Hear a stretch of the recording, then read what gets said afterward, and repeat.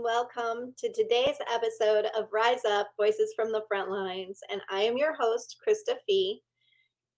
And behind me, you may notice that we have a new background picture, and this is Phoenix, our memorial Jeep, the head of our ferryman mission, our project at Battle to Be, our 501c3, that takes the names of fallen heroes and travels all across the country to bring awareness and to hold space with families who have lost loved ones, especially those who are lost in ways that are not considered line of duty in many states currently. So our mission is to help communities and families of the fallen stay connected and realize that behind every badge, behind every uniform is a person, a human life with thoughts, feelings, emotions, and families.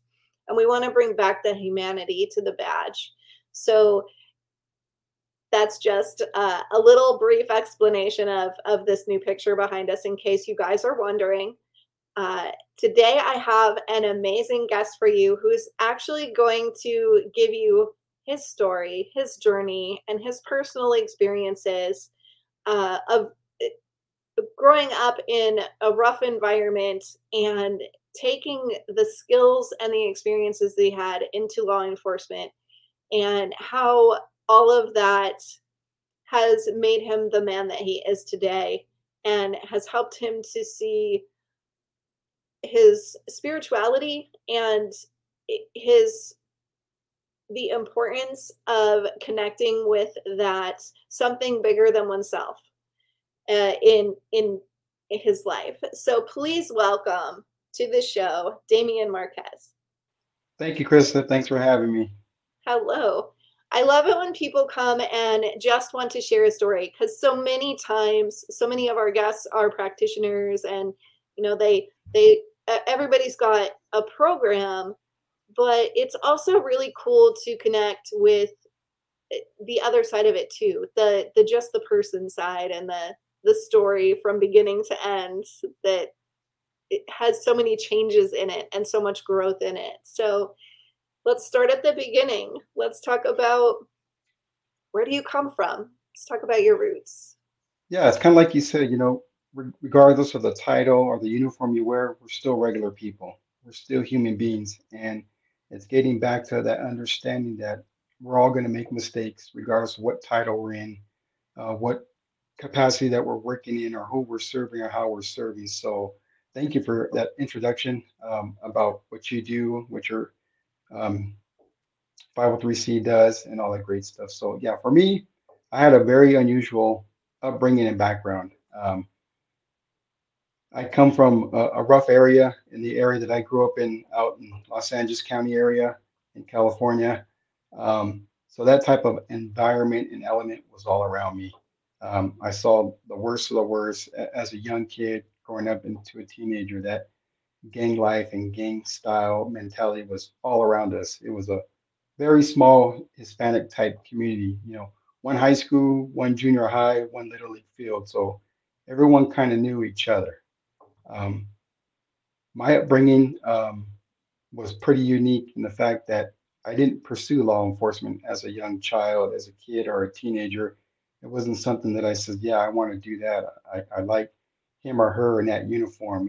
For me, it was the opposite, that mentality of street survival, gang type style. So uh, just me getting into law enforcement is a miracle in itself.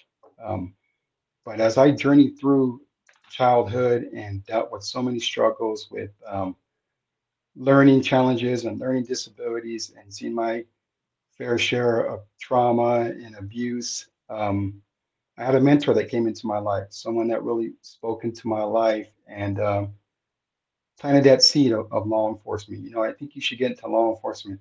And every time he told me that, Chris, I looked at him like, you're crazy. You're off your rocker. I do not have the resume for that. But he just kept pushing me on the job site, just kept pushing me. And, I was fresh out of college. I knew my baseball career was over. You weren't going to see me on a TV screen. And I was kind of searching. I was becoming a father for the first time, which was scary, becoming a husband, and I just needed some direction. And for me, having those different types of learning challenges, I always kind of just stayed in the shadows, kept my head down and just work hard and provide for my family. But I had that mentor that just came in my life, Terry, who just kept planting that seed, get into law enforcement, get into law enforcement. I just kept saying, you're crazy. Well, when someone tells you to do something, enough times you either do it or you just kind of walk away and disappear. Well, I decided to kind of take him up on his offer, and I went ahead and filled out a very lengthy application. And I needed all the help I could need for that application. Like it says, I didn't have that resume. And I just was like, hey, if it's meant to be, it's meant to be.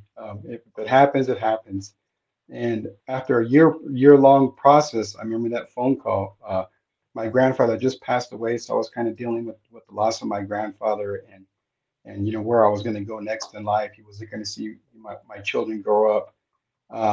And I got that phone call asking if I wanted to be part of the law enforcement community, and I said yes. So that's kind of started my journey.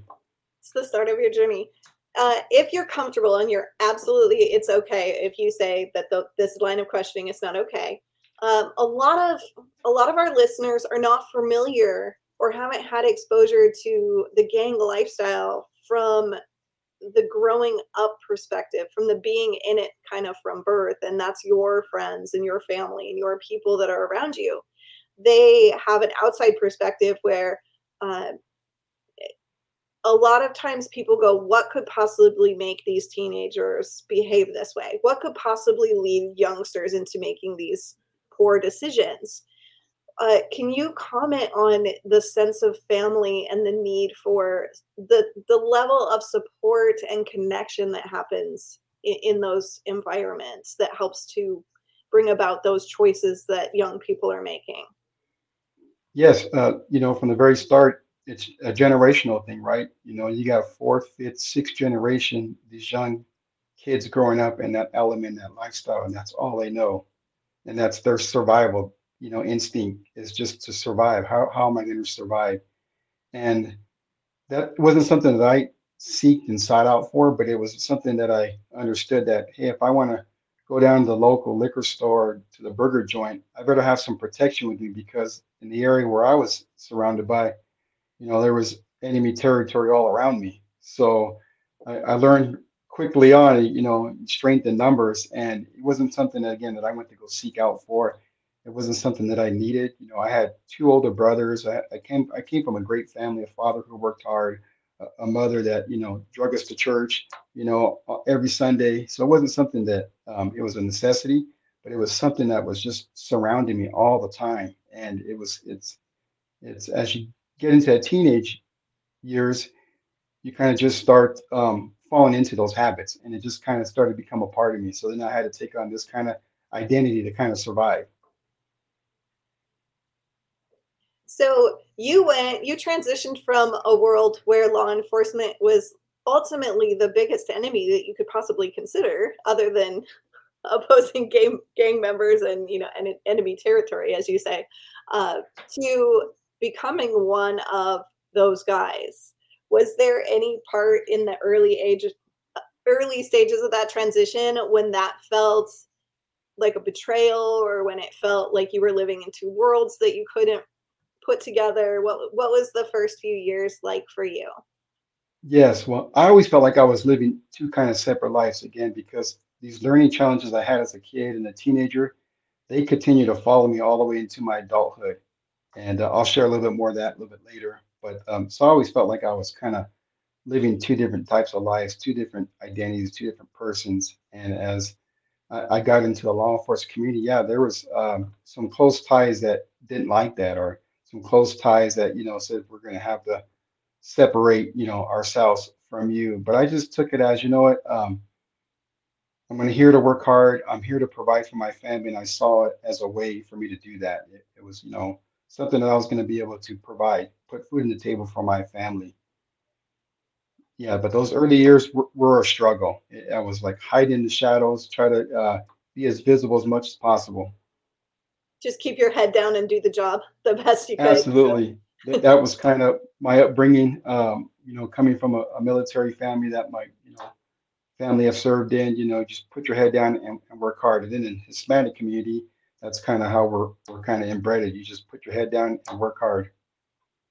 Yeah, I come kind of from a traumatized background, and for me, uh, a kind of a similar feeling of when I finally got to the place that I wanted to be, that like, keep my head down, no one will notice I'm not good enough. No one will notice that I don't belong here, that I don't fit in, right? So as long as I don't stand out in any way, whether positive or negative, nobody's going to notice that I'm not supposed to be here. Right. It's kind of like, don't bring any attention to yourself. It's kind of like the street mentality too. Don't bring any attention to yourself and the police won't stop you. Right? Don't bring any attention to yourself and people won't see your deficiencies or your lack thereof. So yeah, that was embedded in me as a child. Right. So tell us about your law enforcement career. What were your experiences? Did you love it? Were there moments that it was horrible? Like, what stands out for you the most over the time that you've served? Yeah. What stood out for me the most is when I really transitioned, like you said, spiritually. When I finally understood that I was meant to do more. I had a great career. I worked with a lot of great people. I saw a lot. I saw the best, and the worst of worst conditions because I also worked in the game field as well. So, it was always around me. I was always a part of it. And as I got into my later years, I still had struggle with reading comprehension. That was my big challenge. And at the age of 40, I finally said, this is enough. I'm in a career that's majority 80% writing comprehension, writing reports, and it takes me forever to write a simple report. And I was fed up. I was tired of it. A grown adult, a husband, a father, and not being able to read. So I looked up to my heavenly Father, God, and I says, Lord, I need your help. I need to be a better servant, not only for the law enforcement community, but also for my family, also for my children. And I opened up my Bible. Graciously, I happen to still have one.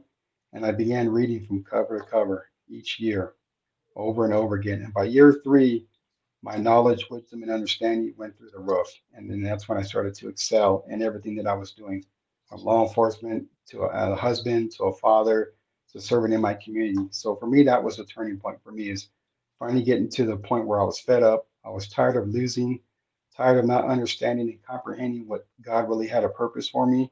And that was my defining moment. I just turned 50, so that's only been 10 years now in the making. So what do you define now as your purpose? Because Yeah, go ahead. so many people in law enforcement define themselves entirely by their career, by their job title. So an officer is, I'm an officer, and that's all they are, and they struggle to come up with, what is a purpose beyond that, and who are they beyond that? What Right, part of our core values is we say, right, I'm a leader. That's the very first thing they teach you, right? I'm a leader. So go out and be a leader in your community, be out a leader in the law enforcement community. But for me, I knew my purpose ended up being for me to be the best version of myself, be the best Damian. And how am I going to be able to do that and accomplish that? Well, it was through having a good, strong foundation. And that only came through God's word and through the help of some great therapy and some great people that came into my life. They introduced me to that. So I wanted to be the best version of Damien. I got tired of losing. I wanted just to succeed. So for me, that was kind of my turning point, and which became my calling and my purpose. Utilize my gifts, my talents, being able to go out there and meet people at their lowest point and say, I know what you're going through. I've been there. I've seen that. I've experienced that. so I love that you use core values. Core values is a concept a lot of people don't understand, and core values is one of the best ways to define who we are. And uh, in therapies and in coaching and some of the work that we do here at Battle to Be, we actually have just that core values definition process where we talk about discovering what are your core values. And it, I very seldom hear people say, I define myself by my core values, and that's really your guidepost. That's your inner compass. That's how you can weigh every decision against those values and say, is this in alignment with who I am and who I want to be? Right. So, how can you Yes. be the best version of yourself each and every day? You stay in alignment with those core values. You're never questioning whether you're being the best version of yourself.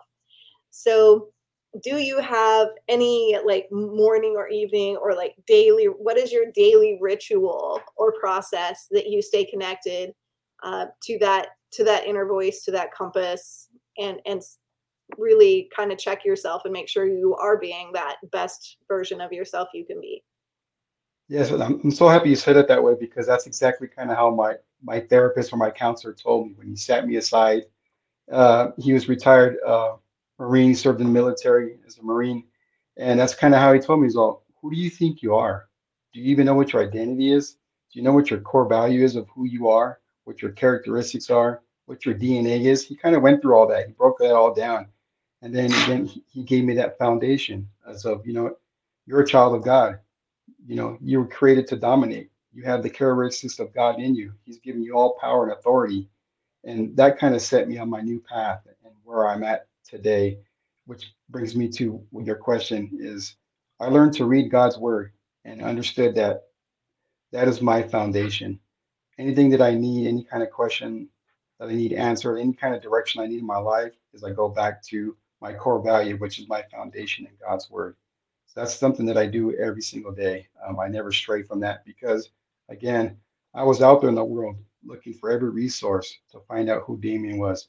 I was out there in the world experimenting and trying this and trying that, and had so many different, addictions and stuff like that, where that became my core values, which were the worst part of me and what weren't the best version of me. So my routine now is to always spend time in God's Word through my prayer time, through my devotional time, and as I go out through my day, it's just to be grateful for what He's created me to be. So, how do you feel about the man in the mirror now? Oh, I love it. Again, I just turned 50 and I was so happy to celebrate 50 because when I look back as a teenager, as a young adult, I didn't see myself even getting to that age, even before getting into law enforcement. So when I look in the mirror now, I see the miraculous transformation that God does in our lives, and that there's always hope, regardless of what your situation is. There's always hope when you turn to your Heavenly Father, who knows you the best, who created you in His image and His likeness. So I love the person I am now. It really is truly a transformational experience that I went through from childhood to where I'm at now. And He has restored some years in my life because people don't think I'm 50 years old. So, where do you think you would be today if you had enough allowed yourself to connect to that spirituality and to that inner need for something that is bigger than yourself? Yeah, yeah, I would still be wandering on lost. Would I still be on this earth? I don't know because I was making so many bad decisions that had such severe consequences. Breaking up every relationship that I had with my children, with my spouses. I was just a mess, and I was just kind of going through the motions. And it was just the grace of God, where His hand of protection was on me. It doesn't matter how much I was failing or how much I was getting involved in the chaos around me. He was still there, just ushering me along, waiting for my time to finally submit to Him and finally say, Lord, I just need you to be present in my life. So, finding God also helped you to connect with other human beings in different ways. You are, if I remembering correctly, you're actually in a very good relationship now. Is that accurate? Yes, yes. I mean, when found into my life, and it was towards the end of my law enforcement public safety career. So I started to use that as I was transitioning out. Okay, Lord, how are you going to use me now as this vessel? Thank you for my time in the law enforcement community. Thank you for that kind of being my apprenticeship by allowing me to be in those tough places and being around those tough individuals. So now there's nothing I haven't been exposed to and nothing I haven't seen. There's not nothing that's going to surprise me when I encounter somebody. So yeah, that was the foundation. That was kind of my apprenticeship, my boot camp. And now where he's launched me at now into the streets, into the communities, into the local churches, and to just to those individuals that need help finding themselves, need to understand the best version of them. So I love my experience. I don't. People always ask, do you regret making those bad decisions? I says, no, I don't like the didn't like the consequences, but those failures propelled me to my success now. Yeah, that's a question that trauma survivors often get asked too. And it's really interesting because there seems to be two schools of thought. There's like one group of survivors will say, I didn't ask for it, it wasn't my fault. It didn't make me who I am. Like, don't give any credit to the things that I've experienced for making me. And then there's the other side that will say, absolutely, the pain and suffering that I have endured, the things that I've seen, the things I've experienced, all of that had value. Maybe we didn't ask for it. Maybe we didn't choose the paths that we took, and other people have done horrible things. Like, other people have done horrible things to us, and we've done horrible things to other people. Whatever those experiences are, that when we come out of it stronger, it has value. Whether we chose it or not, whether we had control or not, it always has value. So that's coming from my own personal trauma experiences. That was my take on it. Like, going through the healing process, I've come to a place where I appreciate the experiences for having an impact on creating the warrior that I became. Whereas if I hadn't had them, I would not have the empathy and the understanding of human suffering and the desire to change the world for others and to change the experience for others. So no matter what, there's something that comes out of those experiences.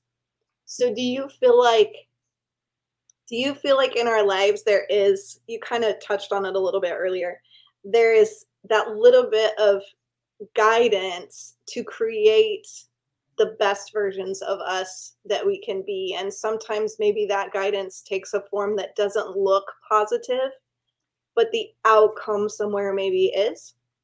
Is that a good Yes, kind of what you're yeah, saying?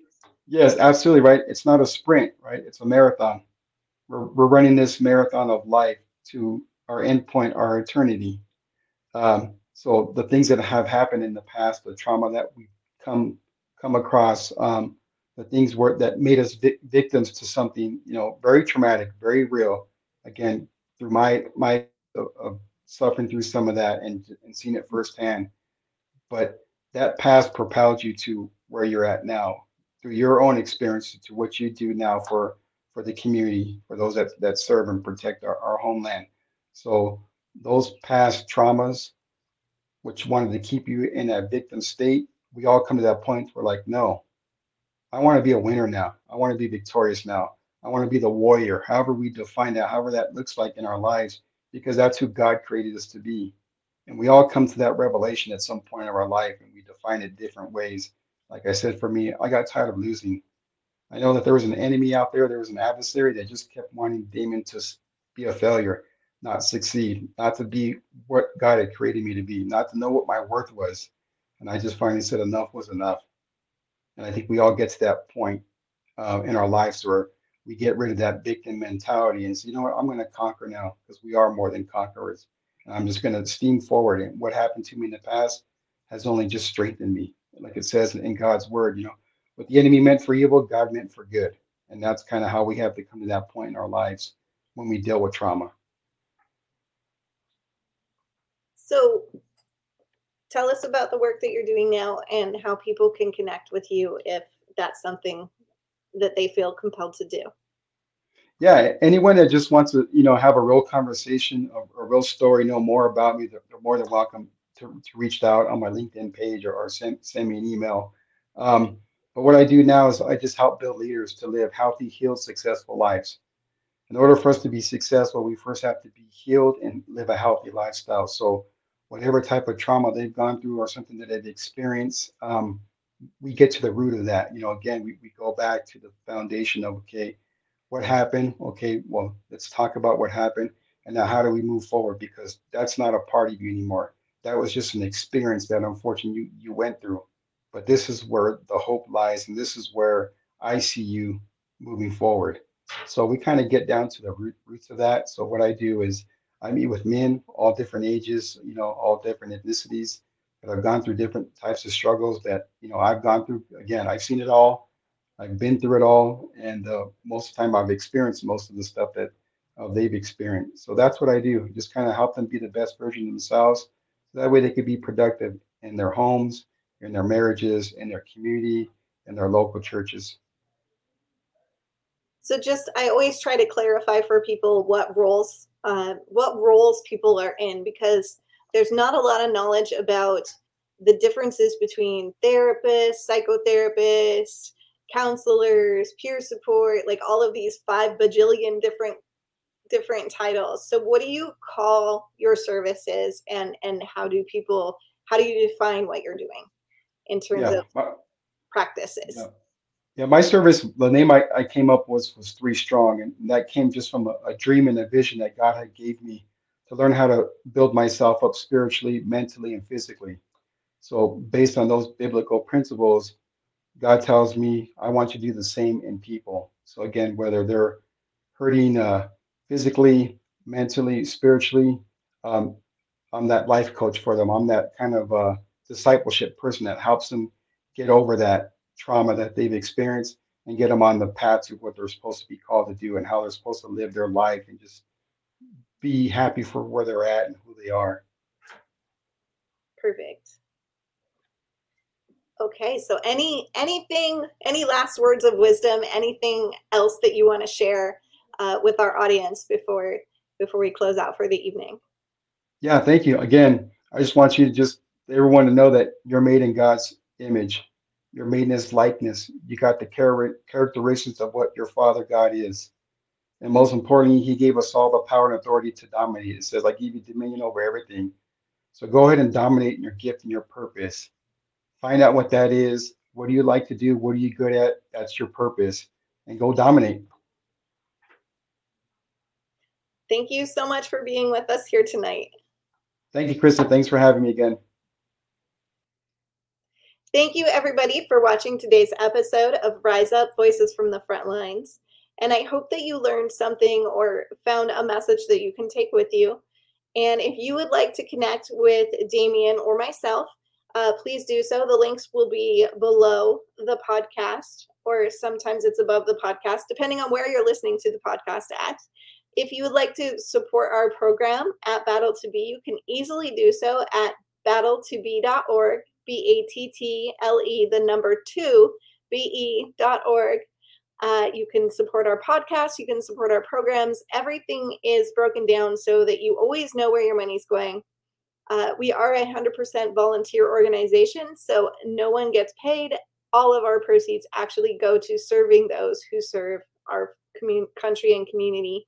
So you know that we serve our community with the same integrity that our first responders and our military are serving with. So if there's no self-sacrifice, if there is no skin in the game, then we kind of think that that's not the way nonprofits should be run. So we're trying to show the world that it can be done better, that it can be done with integrity, and that people can do what they say they're going to do. So help us show the world that every life matters, that our people, that our fallen heroes are remembered, they will be honored, and that they deserve the respect of a hero's burial, and that their families know that they're supported, and help us continue to provide services for those who are still with us and who may be struggling with post-traumatic and occupational stress. Thank you so much again for being with us every week, and I can't wait to see you next week. Again, my name is Krista Fee, and I am your host, and I will see you next Thursday.